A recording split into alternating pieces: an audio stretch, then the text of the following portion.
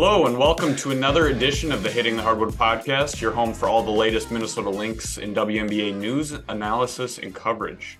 Thank you for joining and tuning in to another episode of the Hitting the Hardwood podcast. I'm your host, Mitchell Hansen, and I'm thrilled to be joined by Jack Borman from Canis Hoopus, my fellow Canis Hoopuser, I guess you could say. Jack, welcome and thank you for joining. Absolutely, man. I'm happy to be here. Jack, if you could, let's start by maybe doing a little bit of an introduction to yourself and where people can find you on social media, on find your work and all the above. Yeah, absolutely. So I'm the site manager, editor-in-chief of Canis Hoopus. So this is my second full Lynx season. Covering the team as site manager. Third season overall. You can find me on Twitter at JRBORMAN13. And yeah, all my stuff's at Canis, so I'm not bouncing around anywhere. I grew up watching the dynastic teams that the Lynx had, and it was super fortunate to be able to make it to all those playoff games and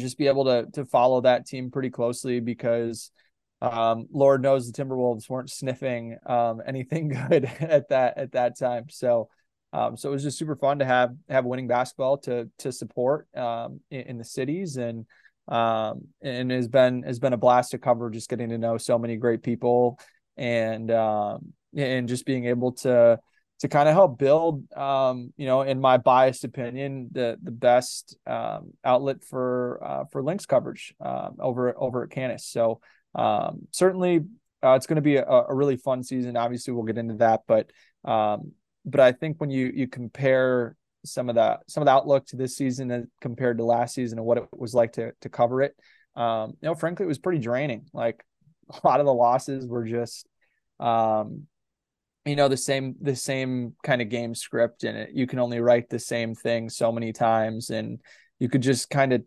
feel how badly everybody wanted it to work and change for Sil, and it just didn't happen. So now that they don't have kind of that added pressure, I think it'll be pretty fun to follow what should be a team that's got a really interesting and fun mix of veterans and rookies that we met today. Mm-hmm. Yeah, for the listeners who aren't familiar, last year I think was probably, well, we've kind of been last few years kind of introduced to each other. I'm kind of in and out with going to games with living in central Minnesota, but we kind of got introduced to each other last year, and we talked earlier this off season. I think it was it? Yeah, it was earlier this off season. Feels like it was a long time ago. Earlier this off season about I think it was me. like right after the season ended, the Lynx season ended last year. Okay, yeah.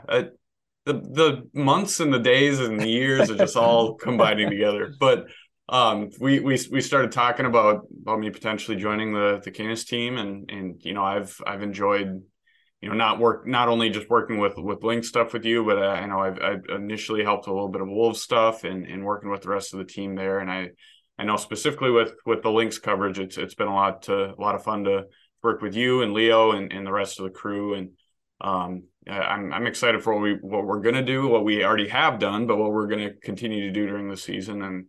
And I agree. I'm a little biased that I think it is one of the best outlets, if not the best outlet for Lynx coverage, and it's been fun. So thank you for giving me the chance to join the team. Absolutely, man. We're super happy to have you, and and obviously been a ton of fun to get to know you too. So it'll be even more fun this season now that I think now that you're kind of kind of steering into some uncharted waters a little bit, if you will, with so many unknowns and so many things to find out and cover, which will be a ton of fun. Yeah. Well, let's go right into that with kind of this team and the off season so far. I know, I've talked to a few other people in previous weeks' podcasts about the off season. It's been for a lot of people underwhelming. I mean, I think a lot of people came into the off season thinking that Minnesota would do more than they have. Now, is it good or bad that they've have been relatively quiet? That is yet to be seen. I mean, looking back at the draft, they were busy on draft night, but as far as acquiring players in other forms in free agency, Tiffany Mitchell's really the only new player, and they did retain a majority of the other free agents. But a lot of people are kind of underwhelmed. They're waiting for Minnesota to make that move, and that hasn't come, and I don't know if it will before the season. And what are your thoughts on the offseason so far? They're not really even including the draft. We'll get to that in a little bit, but how about just before the draft, the outlook of this team? Yeah, I think just as it pertains to moves and roster moves, I'm pretty surprised that Aerial Powers is still a member of the Lynx. I think in on the record conversations, both Cheryl and Ariel both kind of alluded indirectly to the fact that things may be coming to an end with just those two parties. And I remember AP posted something on Instagram after the season last year, and that was like, that surely feels like a goodbye and not a thanks for a great season, we'll see you next year. And you just have to wonder, like, if the Lynx made trade calls around the league and just didn't get any bites, just considering the contract there. I think that I think that probably prevented them from doing other things that they would have wanted to do. Like if they could have split that contract up into two, whether that be maybe a protected contract and an unprotected contract, to a point where, okay, you can release a player potentially and get some more flexibility to be able to sign maybe not a max player, but a player definitely in that 125 to 175,000 range. So I think that probably kind of lowered the ceiling of what they're able to do in terms of their roster moves outside of the draft. But yeah, I think them being able to bring back Lindsay Allen and Rachel and Dee Dee all on trading camp contracts, I think was good business for them, and being able to re-sign BC on a protected deal, I think was probably good for both parties, considering just you'd hope that BC would be able to play a little bit better this year in kind of a more spread out system where her 3-point shooting and attacking off the catch will be relied upon pretty heavily. And I think the biggest thing with the Lynx was they didn't do anything to really like restrict their future in any way, which I think is a great place to be if you're not a team that's going to be expected to to compete for a title. And I certainly don't think the Lynx will be expected to compete for a title.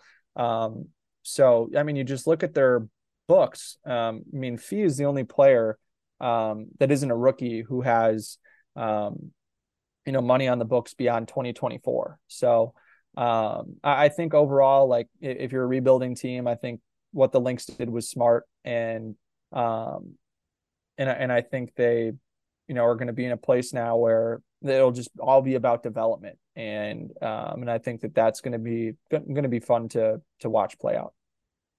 You think you're talking about going back to the Aerial Powers kind of trade, or maybe a lot of people thought maybe she'd get packaged in a deal.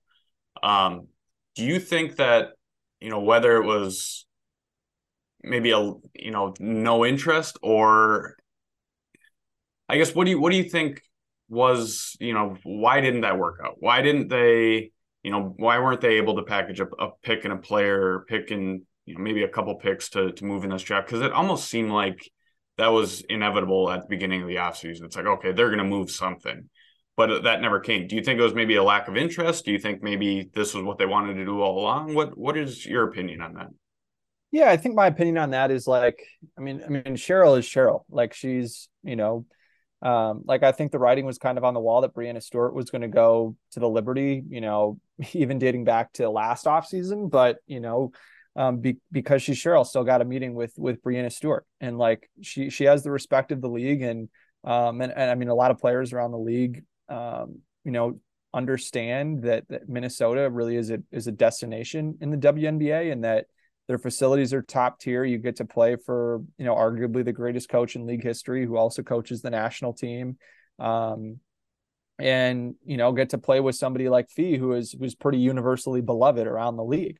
And I think that, my view of the situation would just be that if the Lynx knew that they would be able to sign a free agent, as a result of making a trade, I think they would have been more motivated potentially to package the number 2 pick, or the 12 and the 16, or whatever the numbers were, in trying to be more aggressive to look to get off of AP. But I think that's more of a win now move anyways, just in that, if you're going to have a pathway for young players to play and be able to develop, I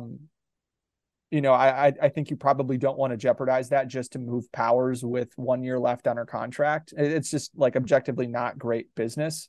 And I think the only reason you would have traded Powers would have just been like, you feel really strongly about being able to turn AP into a player or 2 players that you felt would really be able to help the team win now, and also, clear up cap space to be able to sign whether it would be like a Brianna Jones or somebody like that's just like a big name, clearly fits, has a relationship with Cheryl, that type of thinking. So I think it was more than anything just like the cost that it would have been to get off of that contract just didn't make sense, considering what their outlook as a team were, and what the interest level from free agents on the market in Minnesota probably was. And I know a lot of people too, they thought that Minnesota should try and, everybody's been talking about trade to next year, trade picks for a pick next year, or trade a package for next year. Obviously everybody wanted to do that, and everybody still wants to do that. In a ideal world, that maybe would have taken place, where Minnesota trades the second overall pick and maybe another pick, moves to 2024 and gets maybe one of the top picks. I mean, that's what everybody's trying to do. They want one of those top players that are potentially going to be coming out in 2024, that being Caitlin Clark and Paige Beckers. But I don't think that I think that they, when it comes specifically to the draft picks or even trying to make a trade, I think that they wanted to move, but I don't think anybody wanted to move to 2024. And I don't think anybody even wanted to move to 2025, because you have the potential that some of those players, or maybe even one of those players in 2024, holds out until 2025. So they were of all years to have the number 2 pick or have 5 picks in the draft, it was probably not this one. But I mean, they still got some talented, prospects, and I mean, having coming out of the draft with what they got, I think that, for having not being able to make a trade, I think that, it all worked out for them. But absolutely. I mean, I think, and Cheryl said it today, like, if you would have told me in November that this is the haul that we would have gotten with our draft class, I think all of us would have been really excited about that. And that includes me too. Like, I'm super excited now that this is what this draft class is. And I think, it's the philosophy that money today is worth more than money tomorrow. And it's certainly worth more than money tomorrow when, if draft picks is this currency, then, money today is certainly worth more than money tomorrow, because Caitlin Clark has not committed to coming out of Iowa next year. And, and I was talking with the great Sloan Martin about this today too. And that, Caitlin Clark plays on national TV every single time she steps on the floor. And that is between the Big Ten Network, ESPN, or maybe Fox and Fox Sports 1 now. I'm not quite sure what the college sports TV contracts look like in the Big Ten. I think they changed this past, like in the last year or something like that. But, that's just not the case in the WNBA. You'd have to have WNBA League Pass to catch majority of the Lynx games. And I do genuinely think that a player's name, image, and likeness value goes down once they get to the WNBA, because there are less eyeballs on the sport than women's college basketball, just because of the national television exposure. And frankly, I don't think the league has done a good enough job on being able to capitalize on the rapid growth that's women's basketball has been experiencing. And I think, like you see the Dream owner, acknowledging that on Twitter this week too. Like people aren't, it's not a situation where people don't know that this is going on.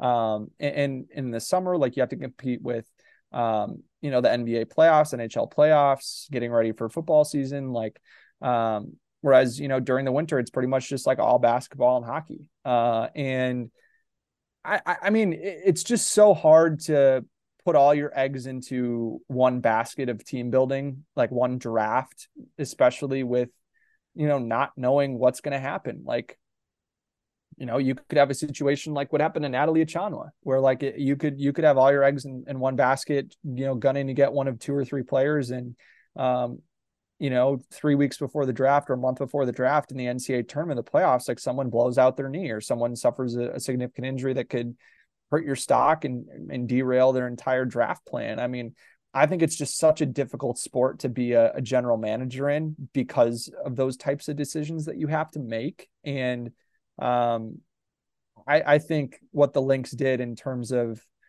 understanding that they'd have some runway to be able to play some rookies this year and be able to make out with who they made out with in the draft this year. I think, I'm not afraid to be critical by any means, but I think you'd have to consider that pretty good process and pretty good outcome too. Mm-hmm. Yeah, you kind of mentioned, this leads into my next question. Talking about the draft, and you mentioned the press conference today. That was the introductory press conference for all the rookies that was held at Target Center. Jack, you were there. What do you think of that, and what do you think of well, they did introduce 5. There was 4 there, but the 5 rookies that Minnesota ended up selecting. What was your overall thoughts on that? Yeah, it was great for me to see another Eagle. And Taylor Sewell, she appreciated my BC shout out there, which was fun. But yeah, I mean, the biggest thing that stood out to me about the 4 that really spoke was just how much personality they have and how confident they are in themselves as people and as basketball players, which is really cool to see. And I think that they seem much more like sure of themselves and in what they're bringing to the table than draft classes in years past. And I think that's just because it's going to be an environment where not only can they compete, but there's like a legitimate path to them being able to contribute right away. Like, I would be shocked if Diamond Miller and Dorka Juhas were not playing in the first game of the season as pretty significant contributors. And I think that those two are absolute locks to be on the roster. Unless something happens during training camp that really pushes the Lynx off of course there. And I thought it was interesting too. Like, Cheryl Reeve didn't have to say, if you watched our team last year, you know that we need somebody like Bree Beal. Like that's an aggressive statement to make if you have, a decent amount of doubt that you could cut that player in 3 weeks. So I thought that was a pretty big vote of confidence from Cheryl Reeve and Bree Beal. And I asked Cheryl on draft night, just like, how beneficial is it for you to be able to leverage the relationships that you have with Gino Ariema and with Don Staley to get information about Dorka and about Beal or Bree respectively. And she said it was like huge and brings her a comfort level there and their evaluations and the information that they're getting. And for her to pick those 2 players, especially after, conferencing with those coaches, I think says a lot too about some of the brightest and best minds in basketball. There's a 2-way belief in both of those players, which is cool. So, and Diamond Miller, man, she is going to be a riot to cover. She's hilarious. Totally not afraid to be herself and be the life of the party wherever she goes. Had a couple of awesome moments there. There was that, and there was a reporter, I believe, from Roanoke, Virginia, down there near Virginia Tech, that brought the Soul Train nickname from Taylor Soul from Virginia Tech to Minnesota. And Taylor joked that she wasn't sure if that was going to make its way to Minnesota, but it did, and that got a good laugh in the atrium there. So overall, just it was a really fun day, just because I think, I mean, you've covered a bunch of these things. Like, it can be super dull because there just aren't a lot of personalities involved and everybody's kind of shy and they probably haven't gotten much sleep. They're in their probably third city in 4 days. And, but that was like not at all what the case was today. It was super lively, full of energy and personality. And that's what's going to make it more fun for us this season, which is going to be great. I think for kind of the first time that I can remember in the last few years, you know, you kind of touched on this a little bit. You legitimately can see where there's a path for rookies to develop on this team, and not saying that that's a knock on the Lynx because they've had, you know, arguably the best starting five ever, you know, during their dynasty years, and they needed veterans to surround them with at that time to continue to put championship caliber teams together. So they didn't need rookies. They didn't need developmental pieces. They needed to win now. Where now they're, you know, they're trying to turn the page, and they, you know, in years past, maybe one, or well, for sure one, maybe two rookies would make the final roster. This year, it could be three. It could be, you know, who knows? Maybe it's four.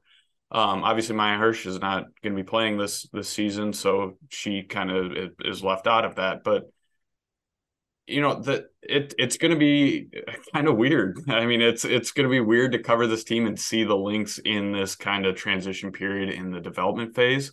And I think it's going to be a learning process for everybody. It's going to be a learning process for the fans to watch it. It's going to be a learning process for Cheryl because she's never really had to deal, you know, necessarily with this amount of young players. But with that said, what do you think? What do you think this roster looks like, and what do you think that this team will look like? You know, maybe let's start with at the beginning of the year, but you know, it could progress into, you know, depending on the development of the rookies. But what do you think that this team will look like with the players on the roster and the rookies that are coming in? Yeah, I think I feel confident sitting here today that the first three will make the team this year. And again, like I haven't gotten a chance to talk to many people.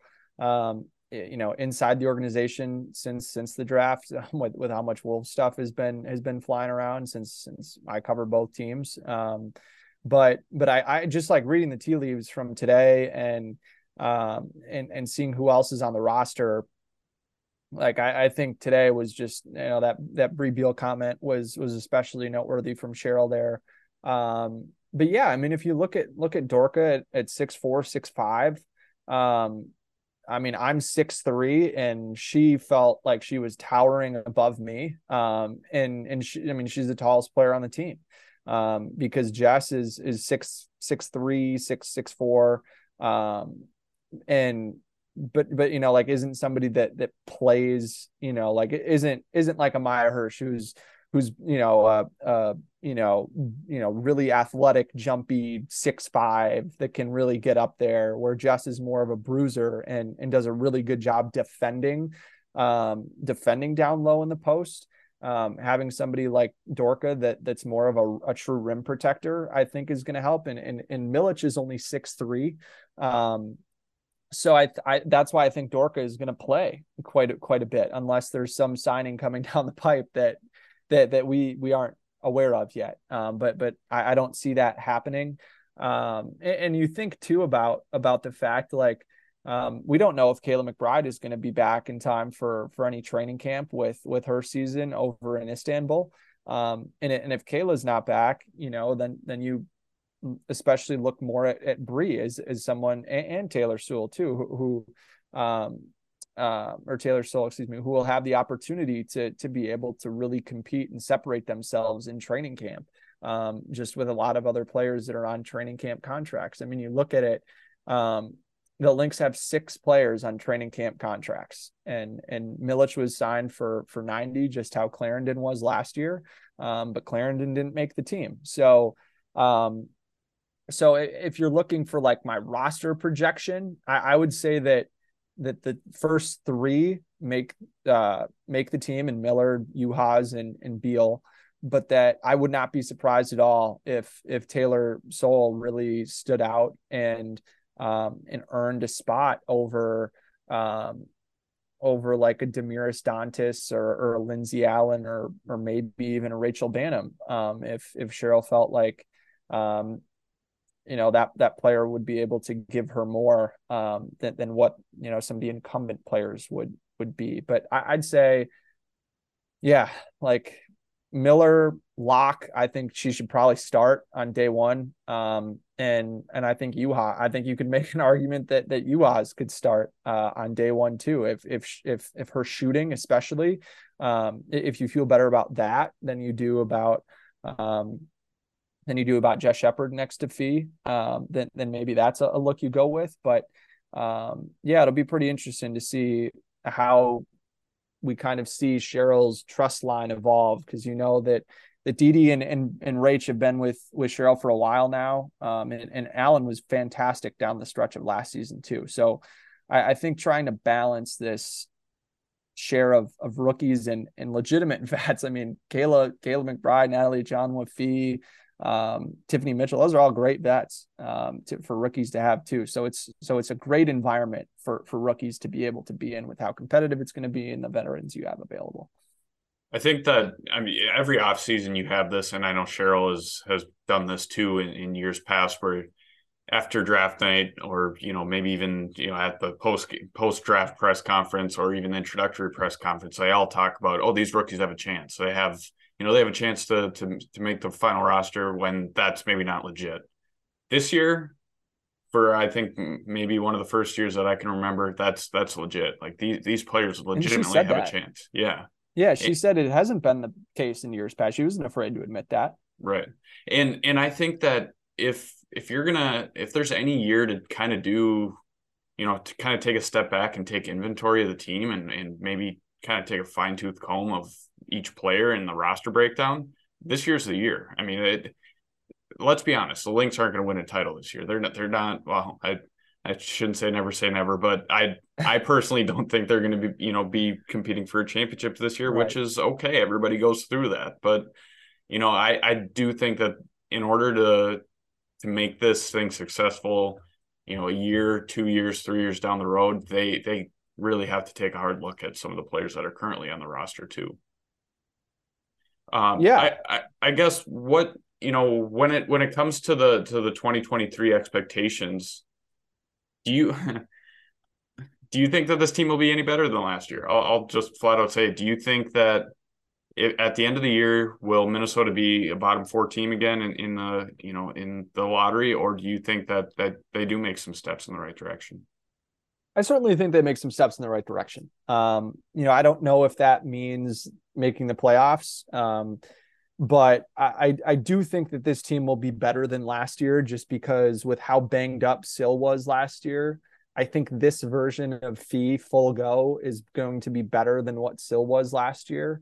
And Fee isn't as reliant upon, other players to be successful as Sil was, in the sense that you needed to have really good entry passing, and the Lynx just didn't really have that last season. And so that really kind of puts a cap on the impact that Sil can have. Like it's hard to tell Sil, like, hey, you're the way you're going to get the ball is to go get it off the glass and then put it back in. Like that's just hard to do. Whereas Fee, is going to be such a focal point of everything that they do, and doesn't, need other players to help get her going. And like, that's not a knock whatsoever on Sil. She's the greatest low post player in league history. But yeah, I think that you think about that. You think about the fact that Kayla will be here for the whole year and will be playing, on the first game of the season. She said that during exit interviews last year. And then you think too, just about, this team's going to be playing, I think, a more preferred style of basketball for Cheryl, which is a 5-out, or at least, get bigs in the high post at the very least, and be able to cut and drive and play off of that with a lot of space. And I think that should really help Fee. You think about how much speed Tiffany Mitchell has and how great she is when she can get going downhill. Same for AP. You'd hope that this would be a better year for AP, considering she'll have more space to work. I think it would be hard for this team to be worse than they were last year, despite how much change they've undergone. And at the very least, I think the vibes around this team will be a lot better. And that in and of itself is a huge step in the right direction, because last year was just tough. I think it was tough on everybody. Players, coaches, fans, front office, media, everybody. So yeah, I mean, and two, like you're going to be developing players. Like last year, you were not good and you didn't really develop any players along the way either with all those losses. So yeah, I think that for sure when you add in the development component, it'd be hard for me to say that this wouldn't be a step in the right direction.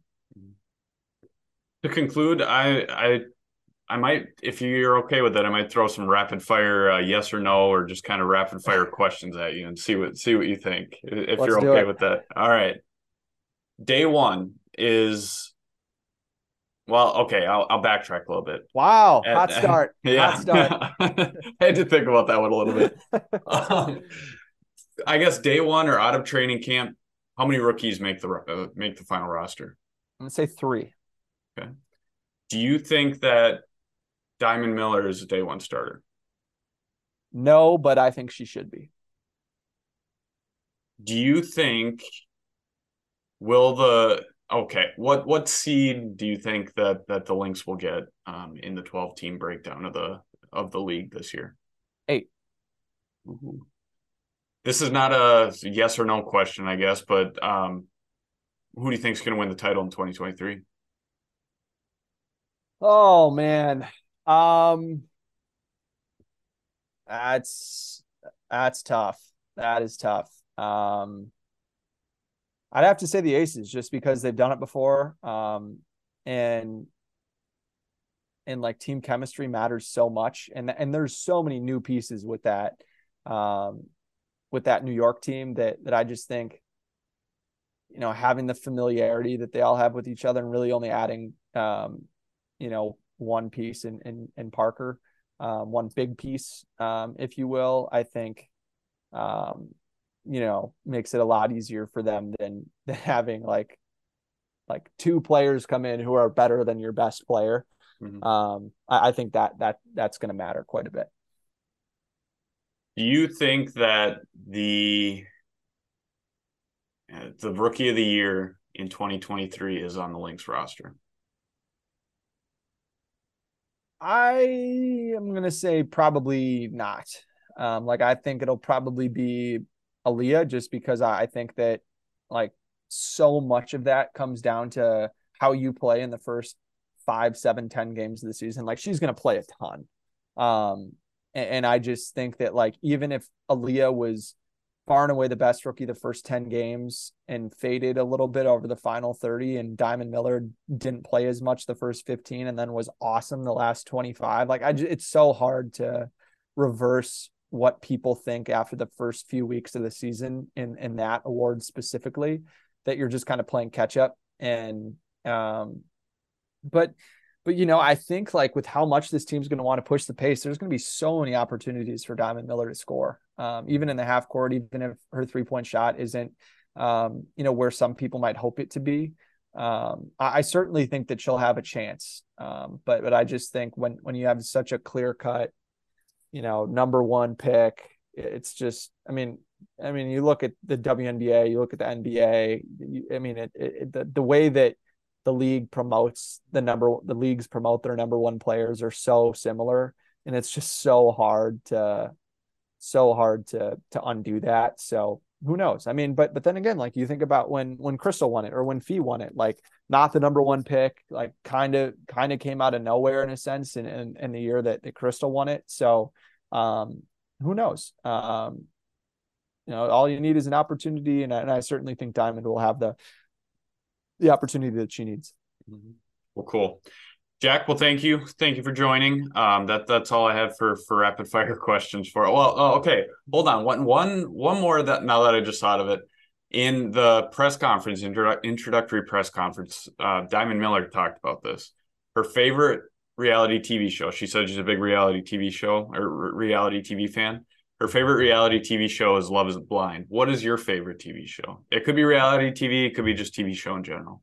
I was going to say, if you made me pick reality TV show, I was going to say the Minnesota Timberwolves. With everything that's gone on that side of the house. But I don't know. My favorite TV show, like of all time, is tough. This is like a cop out that I'll give a couple just because I don't know if I could pick one. White collar is up there. Suits is definitely up there. Um, man, I like Homeland is up there. Just finished watching that show pretty recently. Um, I thought Prison Break was fantastic when I watched it. I haven't watched it in a while. That's my all-time favorite. Prison Break. Yeah, Wow. big Look, Prison there Break we guy. go. Man, I'm so bad at like these on the spot. You have to think back to all these different shows. Like, um, yeah, I feel pretty comfortable with that top three. I'm probably missing something that, um, oh, Money Heist. I thought Money Heist was fantastic on Netflix. Probably not in the. Actually, I'd probably put it above Prison Break. So I'd say top three, probably in whatever order: White Collar, Homeland, or top four. Yeah, White Collar, Homeland, Suits, and Money Heist. Okay. The reason I'm asking is because I need to do TV show soon. So you see Yeah, me jotting I'm down on I'm the in side. that too. I just finished Brooklyn Nine-Nine last night, so I feel you on that. Fantastic show, by the way. So I'll have to check that out too. Speaking of checking things out, where can people find you once again on social media, on all of your written content and everything else? yeah, you can follow me on my burner account at Canis Hoopus, CANISHOOPUS. That's obviously our site's Twitter account.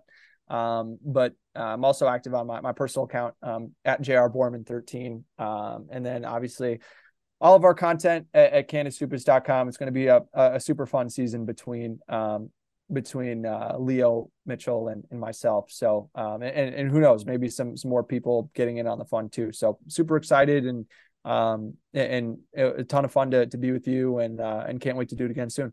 Yeah, well, thank you. And I know I talked to you about this earlier, and I talked to Leo about this too. We'll have to do before the season starts. We'll have to maybe do a Canis Hoopus kind of roundtable and talk about the season. So for listeners, more to come on that, and we will be patiently awaiting the start of the training camp, which is right around the corner, and the start of the season. But Jack, thanks again. Had a blast, and we'll talk to you again soon. Thank you for joining another episode of the Hitting the Hardwood podcast, your home for all the latest Minnesota Lynx and WNBA news, analysis, and coverage. Thank you once again to Jeremy Rushing for producing this podcast every week.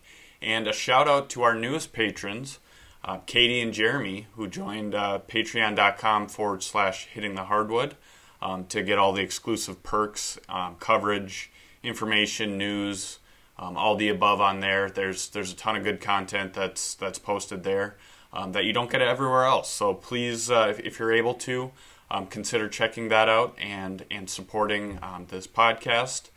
And I also want to give a little bit of a plug to our weekly newsletter that we're starting.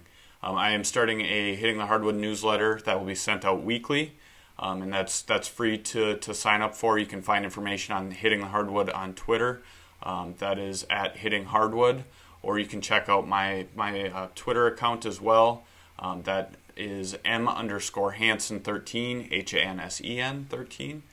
And you can find all of that newsletter information. You can sign up for it. You'll get it right into your inbox every week. It'll come out every Wednesday. And if you want to get more frequent newsletters, patrons will actually get some Monday, Wednesday, and Friday with a little bit of an exclusive twist to each one of those newsletters with different information included each time. So once again, thank you for joining, and we will see you next week. 3, 2,